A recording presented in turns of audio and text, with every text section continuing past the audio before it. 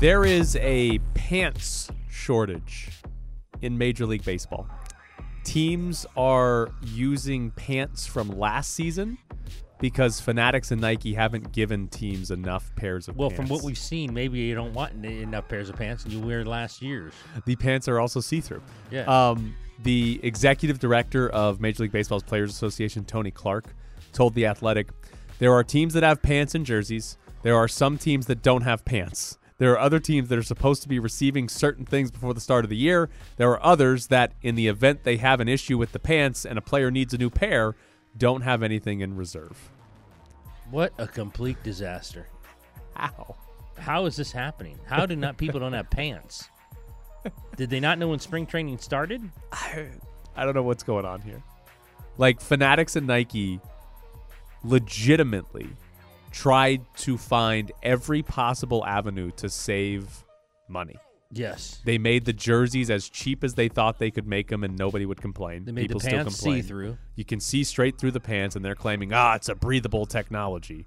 Like, get out of here. You can see the jersey through the pants, right? And then they didn't make enough?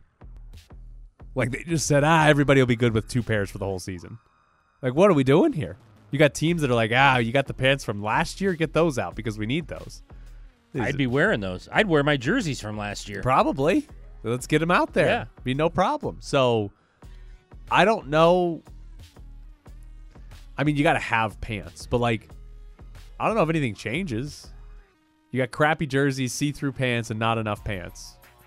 What changes between now and then? They can't manufacture a whole new jersey, can they?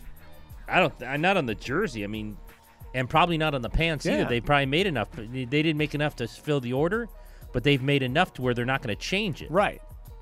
So we're just going to have guys coming out with dirty pants to start games because I had to wear them yesterday. Yeah, and exactly. We ran out of pants. I'm trying to find the post, but I saw a post on Twitter yesterday. One of the teams did their photo day, and 2 of the players had different sleeves on their jerseys. One of them had like, I forget what the material is, but it's like crinkled. Yeah. It expands, and then the other one was just like a regular sleeve. So they have 2 different types of sleeves on these jerseys. It's like Little League. Maybe this ends managers wearing baseball uniforms. They just go with the pullovers? Well, because because there's going to be a game, it's like Mookie Betts. It's like, I don't have any pants. And Dave Roberts is going to be like, well, here, wear mine. Here, wear my pants. And so you're going to have managers that are no longer in uniform because the players have to wear them because they ran out of pants. Dave Roberts out there in jeans and a hoodie. That's what he's going to be in because, Mookie didn't have pants and he needs them. I don't need them. What do you think? The Oklahoma City Thunder beat the Clippers 129-107 last night. Shai Gilgeous-Alexander, 31 points, 8 assists. Chet Holmgren, by the way, 17 points, 10 rebounds. OKC blocked 12 shots last night and hit 48% of their threes. I'm going to give you a hot take, Ed. OKC? The Oklahoma City Thunder are going to the NBA Finals. Okay. I don't know if they're going to win because out of the West. I think this is Boston's year, but OKC is going to win the West. They are 4th in defensive rating and 4th in offensive rating. They've been good on both ends of the floor. They're 2nd in the league in effective field goal percentage, so they shoot the ball well. And here's, to me, I think the real key, and we saw it last night. OKC's opponent's field goal percentage at the rim is 2nd best in the league this year. It is very hard to score at the rim against OKC. I think the Thunder are good enough on both ends of the floor to go to the NBA Finals, and I think this will be a Shai Gilgeous-Alexander type of coronation into NBA stardom in the playoffs this year. Well, it is the West, so 4 or 5 teams could win it, and these guys are ahead of schedule. Yeah. I mean, you were thinking this is going to happen in a year or 2, and they're early. Yeah. Shai Gilgeous-Alexander's incredible. He, last year, really exploded into being like, oh, wow, he's one of the best scorers in the league, and now he probably won't win it, but is an MVP candidate this season.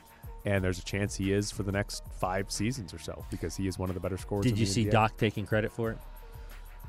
That tweet where he said I told Kawhi when Shai first came into the league how great a player he was going to be. Jesus. Yeah, and there's a picture of Doc talking to Kawhi. Oh, man. It was just like, Dude, please stop. What did the Bucks Just do? stop. Why did the Bucks give that guy another head coaching job? What are they doing? Yeah, great question. Yeah, again, great question. Last night, Luka Doncic had 41. Nikola Jokic had a triple-double against the Wizards, 2 separate games. But during NBA All-Star Weekend, somebody asked Nikola Jokic in Serbian if it was possible that he and Luka Doncic could play together. And Jokic's response was, I don't want to leave Denver. If Luka gets pissed off in Dallas, he can come. If Luka's going to ask to be traded, do you think Luka at any point would be asked to be traded out of Dallas? Not saying never say never with this stuff like this in terms of who they build around. They've won 7 straight games. I saw a stat that Dallas defensive rating is number 1 in the league for like the last month or something like that. Like they've been good on that end of the floor, which is surprising given that Kyrie and Luka are not great defenders. Yeah, you're not like, yeah, those guys are going to lock it down for you. So they're good on that end of the floor. So Dallas might be creeping up and might beat somebody in the playoffs as well. Luka and Jokic on the same team would be hilarious, wouldn't it? Yes. That'd be great. Yeah. It'd just be funny. It'd probably be awesome, but they'd be funny together on the same team. I'd enjoy that very much. So, but Luka doesn't want to, Jokic doesn't want to leave. He doesn't want to leave Denver. So he's hoping well, that it would Luka mean he'd gets have to pissed pack off. a bag and get on another plane. That's true. He doesn't like unless he's going home to the horses. I mean, if there's does he have a direct flight from Denver to wherever he goes to race his horses? I mean, I'd imagine he's private plane, right? Is he? Just to go home? Wouldn't he be? Doesn't make that much money. I don't know if he's a private plane type of guy. I mean, do you think he's spending $50,000 round trip to take a private plane back to Serbia?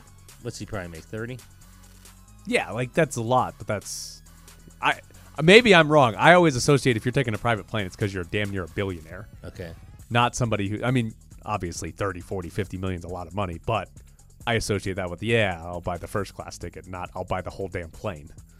Yeah, I think he's just on a commercial flight, but gets the best possible seat, especially since he's 7 feet tall. Yeah, that'd be my assumption. But maybe he does. Maybe he does say, all right, let's fly private. Maybe he flies with his horses.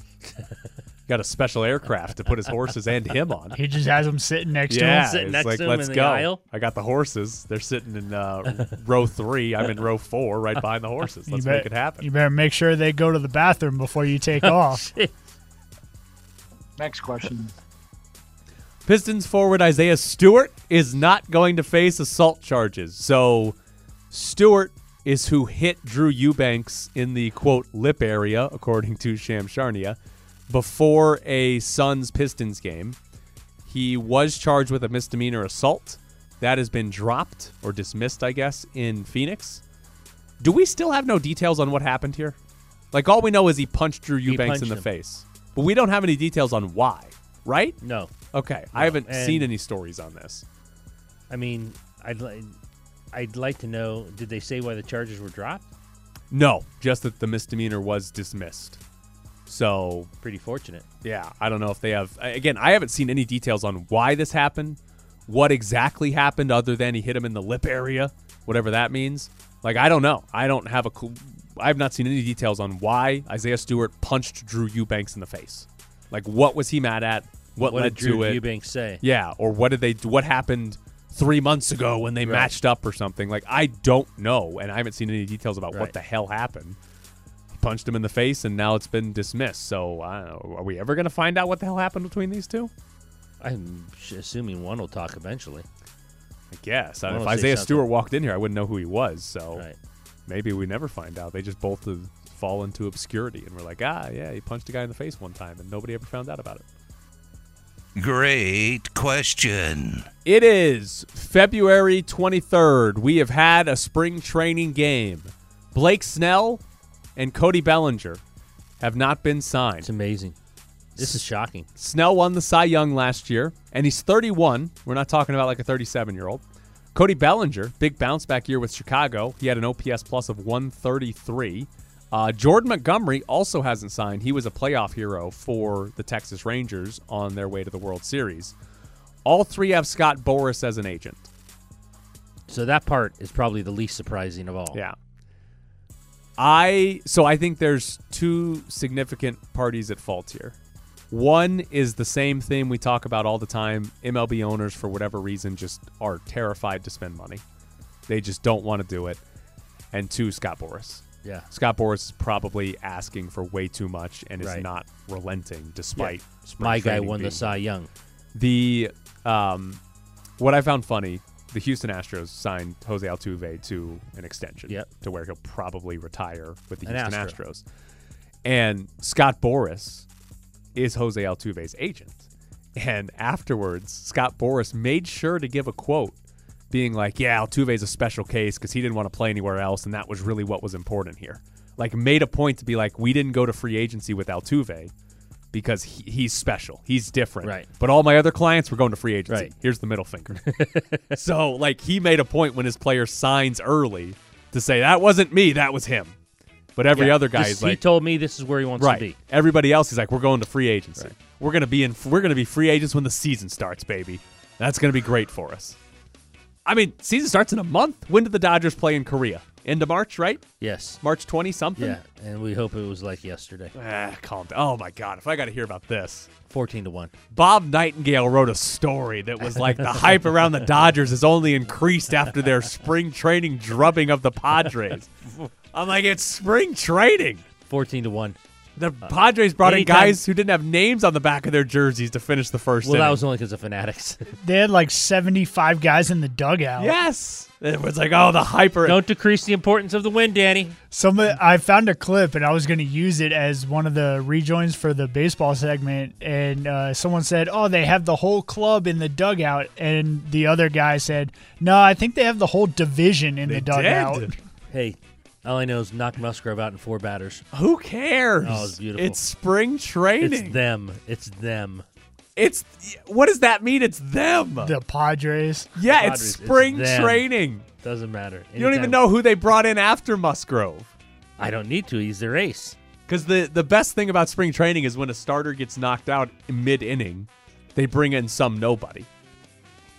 Usually. Because they have you're going to pitch the third inning, like they have it planned out they have a plan for their out. real pitchers. Yeah. So if you knock a guy out mid-inning, you get some random nobody, and that's who the Dodgers torched yesterday, was 2 random nobodies in the first inning. And over here, look at us go. I got to find this guy's name. We're going to figure out who this is. Yeah, they crushed Carter Lowen, who's listed on the Yahoo Sports app as a designated hitter. He threw a third of an inning and gave up 4 earned. And then, don't worry, Gabe Mosser came in the game to clean up after him. These aren't even real people. You got to play against who you play against. It's spring training. The hype around the Dodgers only gets bigger after they win a spring training Nightingale game. loves the Dodgers. Unbelievable. Let's calm down. Uh-oh. Ohtani's taking batting practice again. Better watch out. He might hit one to center field. Coming up next, we'll get into some UNLV basketballs. They take on Colorado State this weekend. Webster, left side to Hicks. Brooklyn comes left side. Nice pass into Whaley. Whaley goes with the right hand this time and lays it in. Live from the Findlay Toyota ESPN Las Vegas studios, this is the Press Box with Graney and Bischoff on ESPN Las Vegas. We are giving away $2,024 every day here at Lotus, and all you got to do to enter to win is text us. 702-364-1100 is the phone number. We've got a new code word every day, so you got to get a new one. You can enter every single day between 7 and 5. All you got to do today is text Bugsy to 702-364-1100. B-U-G-S-Y, not busy, not buggy, Bugsy, B-U-G-S-Y to 702-364-1100. You do that, you're entered to win, and you could win $2,024. We're doing that every day. We're doing it for another 25 days, not including weekends. So that'll extend for quite a while that you'll have a shot here. Bugsy is the word today, B-U-G-S-Y. Send that to 702-364-1100. UNLV hosts Colorado State on Saturday. 5 o'clock start. Finally, they don't play at 8 or 8:30. That's nice. Ken Pom projects Colorado State to win by 2. UNLV's got a 43% chance to win. What do you think happens in this one? They win. Why can they win this game? Because it's on the road for Colorado State, and it's hard to win on the road in the Mountain West. They were up 10. They were up 10 at Colorado State. until Isaiah Stevens, I think, kind of took over. But I think they win. I think they come back from the Air Force win, coming off a nice win, and I think they get the victory. That was the intriguing part of the last game, is that UNLV, Isaiah Stevens didn't do a whole lot until the final 13 and a half minutes to go, where UNLV had a 10-point lead. And then Stevens in the final 14 minutes had 10 points and 5 assists. I think Colorado State only had, I think it was 2 possessions in the final 13 minutes where he did not have a point or an assist, and they scored. He basically decided, oh, I'm the best player on the floor. I'm going to act like we're going to go win the game here. Right. UNLV, they're 126th in defensive efficiency. They're the 7th best defense in the Mountain West. They've been average across college basketball as a defensive team so far this year. That's been their biggest problems have been, because their offense has been pretty good. I am curious what they do here. Luis Rodriguez is their primary perimeter defender that they like to put on the other team's best player. Luis Rodriguez has had some really good games defensively. He's had some other games where it's like, oh, what's going on there? So how good is he, but also how good is their help side defense? Because they're usually pretty aggressive with help. They'll give up some threes because of it, but they're usually pretty aggressive with help. And how do they handle Isaiah Stevens? Because they did a pretty good job of keeping him out of the game plan for 23 minutes or whatever that was, 27 minutes, and then he kind of took over. And sometimes guys are good enough that it doesn't really matter what you're doing defensively. He's going to do that. That's, I think, maybe the biggest part of this game.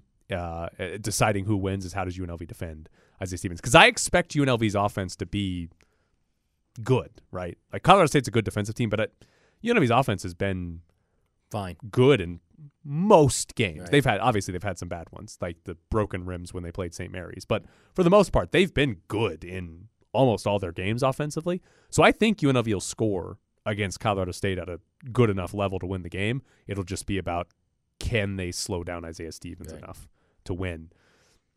And this is where it's kind of like, I don't know. I mean, we've seen them play really well. We've seen them play really poorly, and I don't know if they do it or not. They've got the ability to, but they haven't shown it on a consistent enough basis to really say, yes, they will, or no, they won't. Right. So we'll see. 3-point streak? Oh, that thing's going to keep going. You think so? Yeah, I think it's going to keep going. Especially at home. They'll make one at home. They've taken less than 15 threes in 3 of their last 4 games. When the last time they played Colorado State, they only took 15. Now, they made 5 of them in that game. The funny part about UNLV is that some of their best games offensively have been when they don't shoot a lot of threes. And it's because they get to the rim with no problem.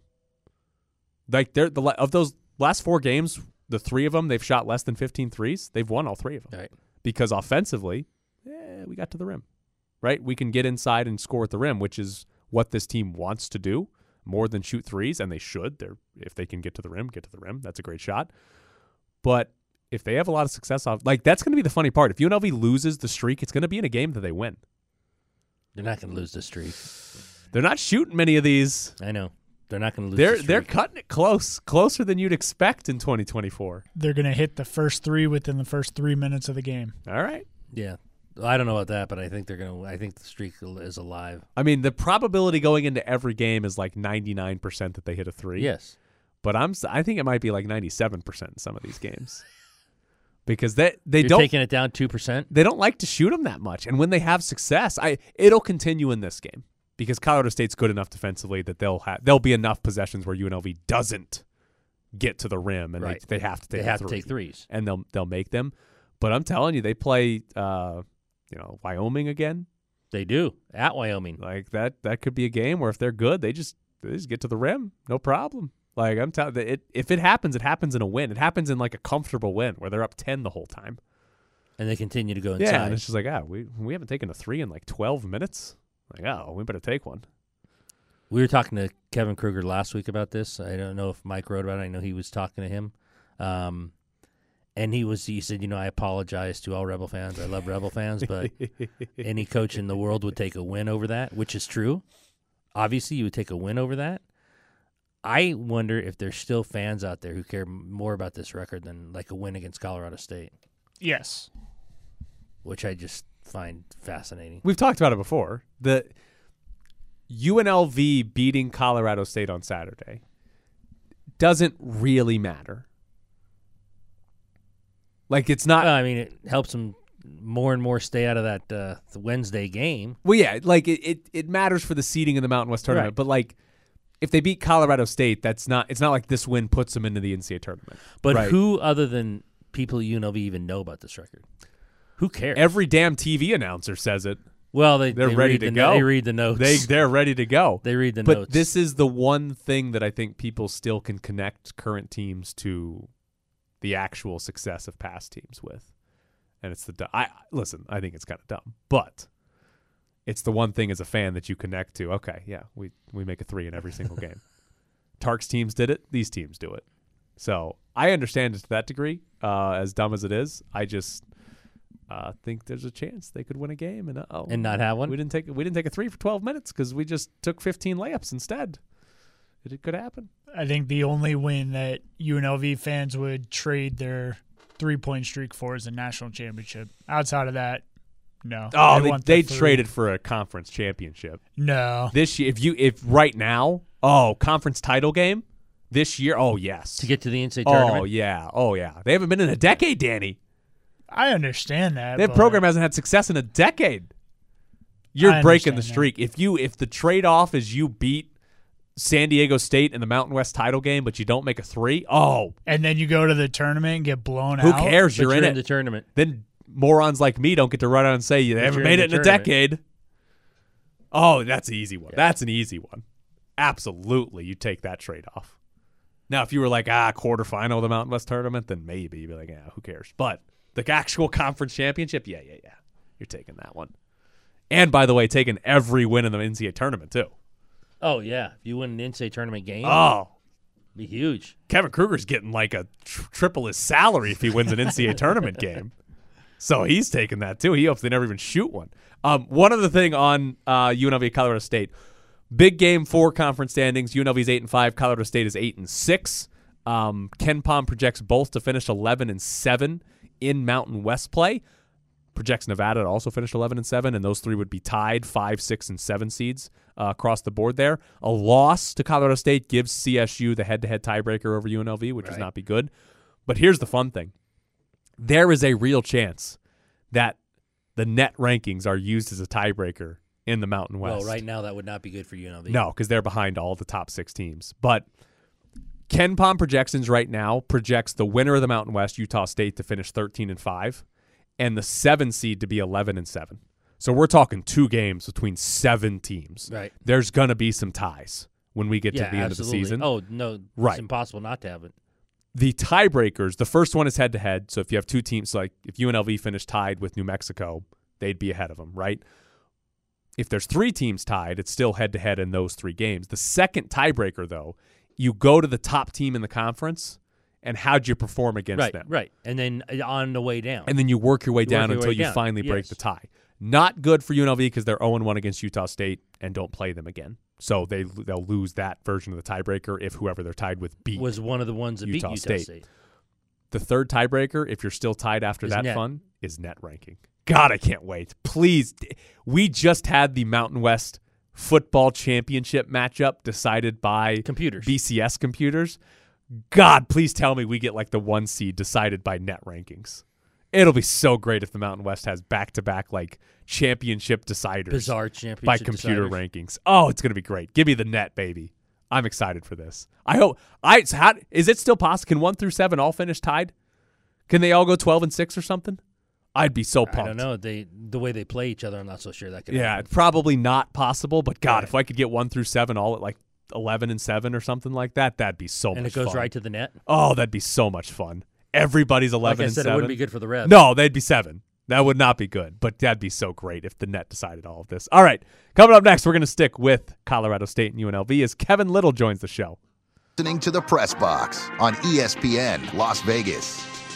Joining us now from the Coloradoan, it's Kevin Lytle. Good morning, Kevin. Thanks for joining us.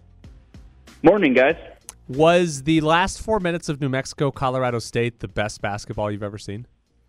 It was right up there. It was wild. It's kind of funny. The first, 35 or so was kind of a choppy grinder of a game. and then it just kind of exploded into, an absolute classic finish. And especially that last minute, I think there's 7 lead changes in the final minute, which is crazy. So super, super fun basketball game, just like, put that in the capsule of this Mountain West basketball season. I think one of the interesting things about the Mountain West this year is that because the teams have good net and KenPom rankings, a loss like that for Colorado State, it doesn't hurt very much in terms of their NCAA tournament because it's not a bad loss, and we're kind of seen a lot of years where the Mountain West has had, if you lose a game, it's usually a bad loss. But you can lose that game, and it doesn't really affect you a whole lot. So, yes, the games still matter who wins and loses, but it's a good thing for the conference because losing a game to another good team doesn't hurt you a whole lot. Yeah, exactly. And all these top teams, beating each other up, like you say, in some years that could really drag, down potential NCAA chances, but they're all almost like beating each other's metrics and keeping them all high. So, yeah, I mean, for CSU, obviously, it was a big missed opportunity to not win it. But for NCAA purposes, I mean, it doesn't hurt at all, not only, resume overall, but, even seed line because New Mexico's, metrics and stuff are so high. So the league is just in a great, great shape as we, inch toward March here. Could you actually see 6 teams going? I think it's possible. I mean, if I had to, guess right now, I'd probably just lean toward 5, to provide a little caution. But 6 definitely seems possible. That would be absolutely incredible for the league. But even 5, I mean, if it's 5, that's a big success too. So it's possible. Need the right wins for the league in the last couple of weeks here. But those couple teams, like a Boise State and especially I think Nevada on the bubble, need to get a couple ones. But it's feeling more possible than I thought it would be. Is it possible that Colorado State has a better seed in the NCAA tournament than in the Mountain West tournament? I think it's very possible. I mean, right now, sitting at the 7 in the Mountain West, most projections for the NCAA have them at 6 or 7. So it's possible they'd be a little better. Now, they should get some wins here late in the season and, maybe push themselves up into, like a 5 in the Mountain West, in which case that probably wouldn't be. But it's kind of funny to think of that, of how do you get a better seed in the NCAA tournament than in your conference tournament. But speaks to, I guess, some of the strength of the non-conference as well for CSU. The first matchup this year between UNLV and Colorado State, UNLV played pretty well, had a double-digit lead in the second half, and then to oversimplify it, it felt like the last 13 minutes or so, Isaiah Stevens just took over and just decided, hey, I'm the best player on the floor. Let's go win this game. Is that something that they can, I guess, rely on? Just say, hey, we can maybe coast a little bit and then, Isaiah Stevens will turn it on? Or is that something that'll get them in trouble? Yeah, I mean, I think that gets you in trouble if you're kind of just waiting, everyone kind of doing the side eye at Isaiah of like, hey, man, when are you going to get going? That's dangerous. It did happen a bit at the pit the other night. He, again, kind of mid-second half, just started taking over and really dragged CSU back into that game before that, those crazy final minutes. But it's risky, too. I think ideally they would not like to have that. And it's going to be interesting to see how this matchup plays out. In a way, it's not that long ago, just a month, but in a lot of ways it feels like a long time ago. CSU was in a pretty bad slump at the time, and that was kind of an important grinder victory for the Rams to pull that out. They're playing, frankly, in some ways fairly different than they were at that point. I think CSU will want to avoid the, hey, Isaiah, go win it. Although, anyone that remembers the game in Vegas last year, that's exactly what he did with a bunch of crazy shots at the end, yes. The crazy one to send to overtime and to win it there. So maybe that is the plan. Maybe I'm sitting here saying, no, you can't do that, when really maybe it will just be, hey, number 4, go do everything. Talk about the maturation and the improvement of Clifford. Yeah, he's a guy, at Colorado was, I don't want to say just role player because he started a lot, but, wasn't a focal point of the offense, was somewhat limited in what he could do.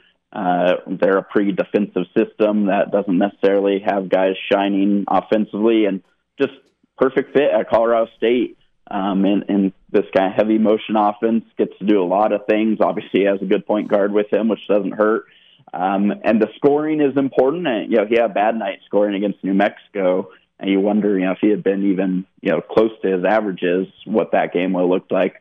But overall, he's been really steady. He does a lot more. He's defensively versatile. He can cover a lot of different positions, and he's a very aggressive rebounder. He's not crazy tall, 6'6", and he's wiry, not one of these, super big guys, but he's really aggressive in attacking the glass. He has huge bounce, so he can rise up and get some of those tough rebounds. But yeah, he's been an absolutely perfect fit for this CSU team, and in a lot of ways changed the scope of what they can do, because he provided, that wing athleticism play that CSU hadn't had at that level. Nico Medved has had good offenses basically every year that he's been at Colorado State, but this is, I believe, the best defensive team they've had since he's been there. Yeah. What's been different? Why have they been so good defensively this year? Yeah, it's been a big jump. 2 years ago, the David Roddy team that went to the NCAA tournament was, okay defensively. I think they were like 72 in Ken Palm was their best. So not horrible mark by any means, but also not elite. And that's where it had been a lot of this season over the last month or so. That's why I kind of mentioned they're playing a lot different. It's really surged. I haven't looked this morning, but it's been sitting at about 30 in Ken Palm defensive efficiency. Easy for me to say. Which is the best, in the Ken Palm era for CSU. I think Clifford is part of that. They have depth of kind of versatile wing guys in Clifford, Josiah Strong, Jalen Lake, that can defend a lot of different positions and do, you can do different things with them. And then Joel Scott and especially Patrick Cartier inside have been good. Cartier, I don't think anyone's going to, be confused with him as, an elite rim protector guy, but he's, transitioned his game or improved his game from, frankly, kind of a defensive liability to he can really battle inside. Again, he's not Nathan Mensah, but he holds his own, and with the other pieces, that's been really important. So they're just a versatile group there, and some of it is just, the cliche buy-in or whatever you want to call it of they're really committed to defending really well for 40 minutes. And it's, like I say, I think it's kind of changed the scope of this team and, potentially what they might be able to do in March. I want to change gears here for just a second. I'm interested in this in terms of, has the positive thoughts off Jay Norvell come off him?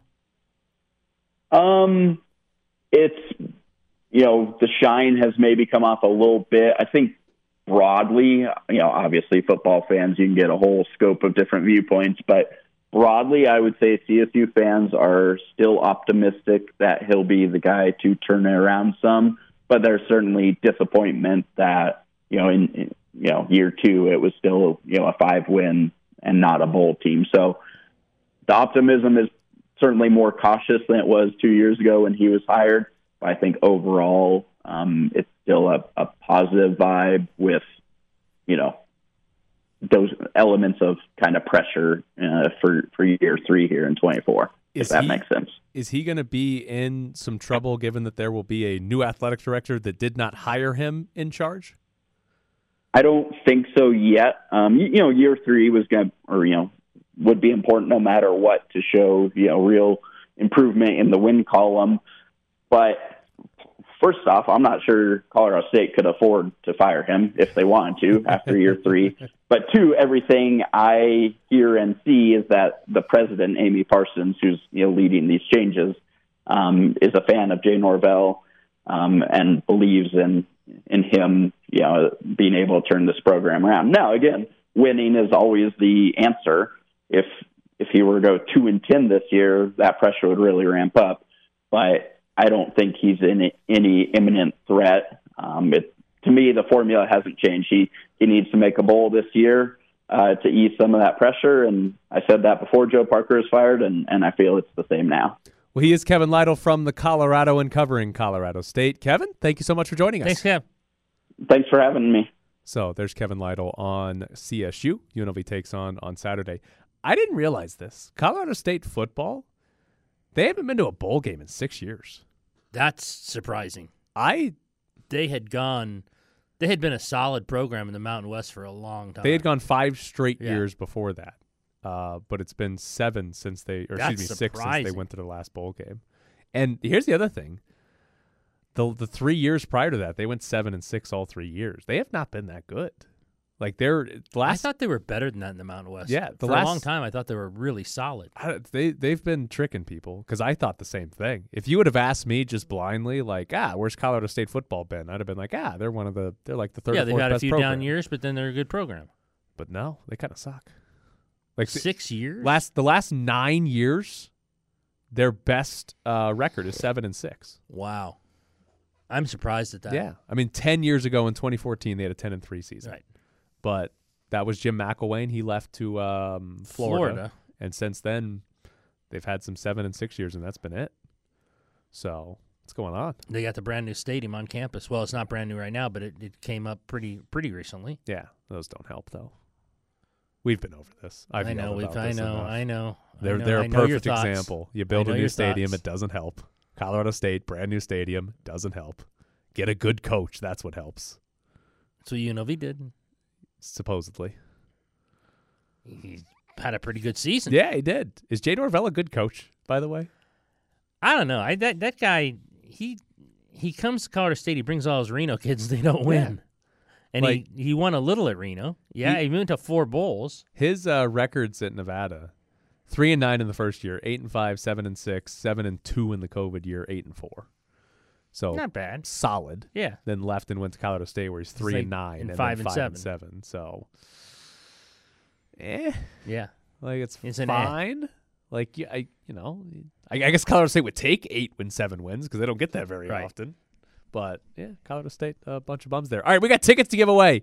If you want to go see some college baseball out of Las Vegas Ballpark March 1st through the 3rd, we've got tickets for you. 702-364-1100 is the phone number. Caller number 6 at 702-364-1100. You're going to win a pair of tickets to go see some college baseball. We've got Oklahoma, Cal, Ohio State, and Pitt out at Las Vegas Ballpark March 1st through the 3rd. 702-364-1100. Caller 6 is going to see some college baseball. You going to yell at Dave Roberts for anything? Being a bad golfer? Okay, I don't know. You were yelling at him, why is he golfing? Start studying the lineup. I don't know. You could have yelled at him for something. No, I mean, he's hanging out with guys from the office. I give him credit. Okay. Give him a golf clap for that. All right. I don't know. You didn't want the Chiefs playing golf during the Super Bowl week. Well, I mean, if it was the World Series and he was on the golf course, I'd have a problem with it. He should be. I'd have a big problem with it. Nah, I'd be fine. You need to be going over lineups, tendencies. There's nothing to do once you get to the World Series. There's nothing to do once you get to the World Series. Scouting. Nah, you got all that's done. You just show up, make the decisions. With your scouts. Get in there. Make the decisions. Danny, how disappointed are you that the Nationals are no longer for sale? Pretty disappointed. So last year in April, Mark Lerner, the Lerner family owns the Nationals. They said that the Nationals were for sale. Mark Lerner earlier this week told reporters the team is no longer for sale.